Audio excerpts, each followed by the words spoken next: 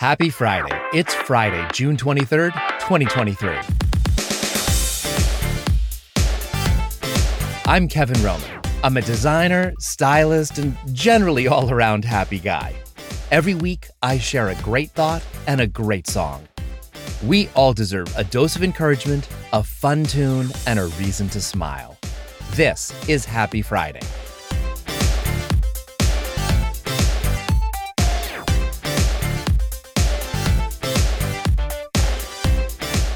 Happy Friday, happy Pride. All you music lovers might have noticed that throughout my Philadelphia Stories series, I didn't pick a lot of new songs. Well, I correct that this week. Sorta.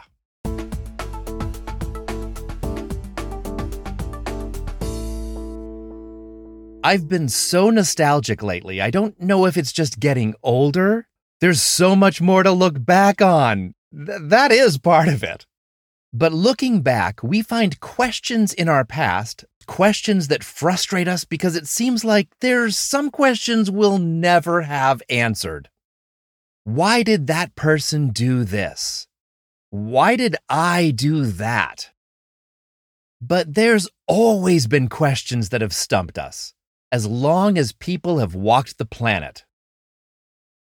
Looking back through history, way back through the Middle Ages to pre-biblical times, the earliest civilizations asked questions like, why does it rain?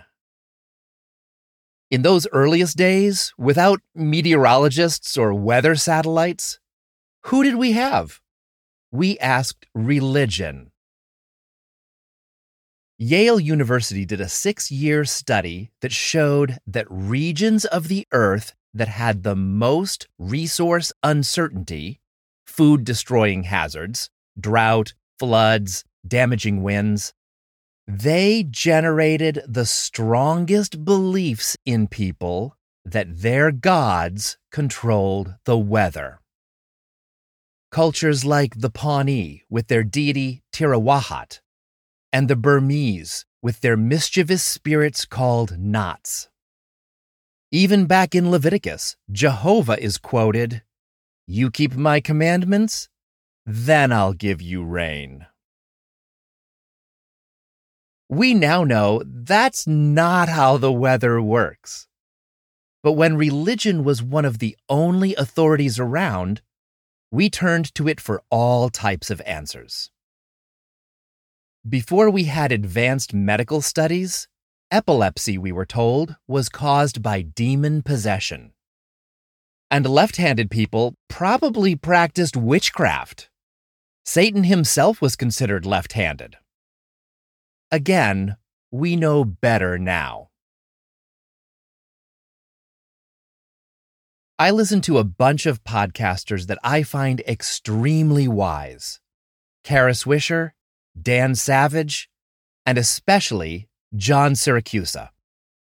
John has a great historical grasp on all things technology-related, but his hypercritical skills take an even bigger picture view on the podcast he records with Merlin Mann, Reconcilable Differences.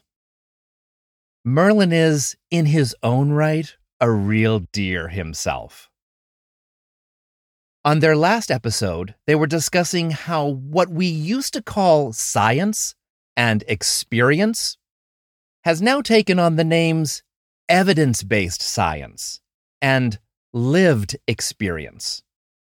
Because in our present world of alternative facts, people need to be reminded that reality and truth still do exist. Really. John mentioned the one important thought technology his children might remember that he taught them. How do you tell whether things are true? The answer is more of a process than a formula. To find truth, you can't begin with unchangeable foundational beliefs that have no support. You can't start from a place where you're biased by dogma or you'll never learn. learning requires that we're open to change. Being aware of ourselves and our pre-existing beliefs is the first step to learning. What biases, what prejudices are we starting with? If we don't lay them out on the table and acknowledge them, we won't get past them. But through awareness, that's how we can look back at the past more clearly. Over time, we began to understand why it rains. And that epileptics and lefties aren't controlled by Satan. We didn't do it by lighting candles or performing more exorcisms.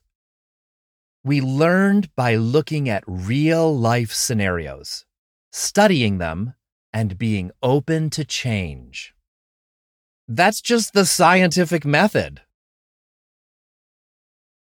Here's where it gets interesting.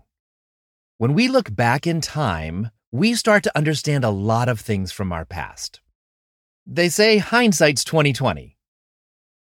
You know it's true. There are things, questions in your past that you understand better now. It's not because of any hocus pocus or magic spells. It's because after time and distance, you have more information now. Life eventually shows us the answers. But imagine if we could push our self-awareness into high gear right now, in the present. Maybe if we're really conscious about our lives, we don't need to wait years to figure things out. It's been said that all the answers are within you. But that sounds awfully new agey. You've probably heard, when the student is ready, the teacher arrives. That's closer. We look so many places for answers when the reasoning is right within our lives. It's not carved on some tablet hidden in a Greek temple.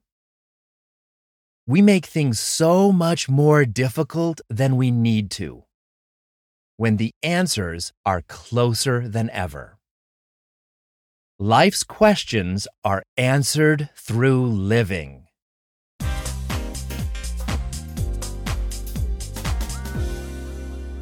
I spent time with two old college friends this month. Excuse me, long-time college friends.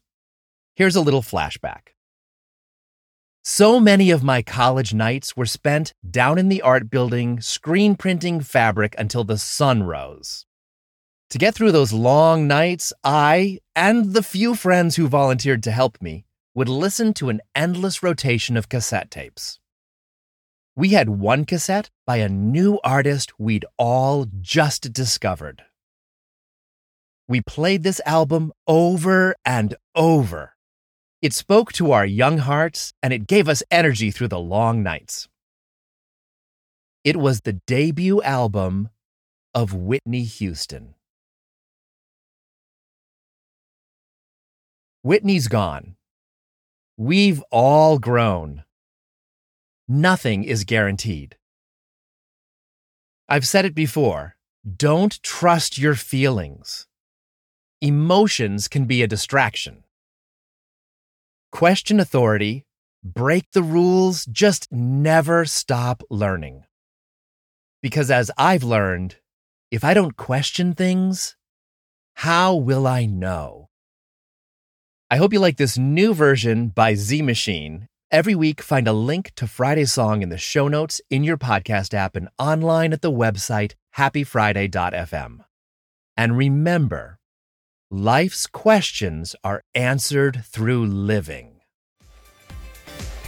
Thanks so much for listening. Thank you, John. Thank you, Merlin. With all there is to learn, the first thing is to discover yourself. And no one else can do it for you. Connect with me online and on Instagram at happyfriday.fm. Have a fantastic Pride weekend, Chicago. Now go have a happy Friday.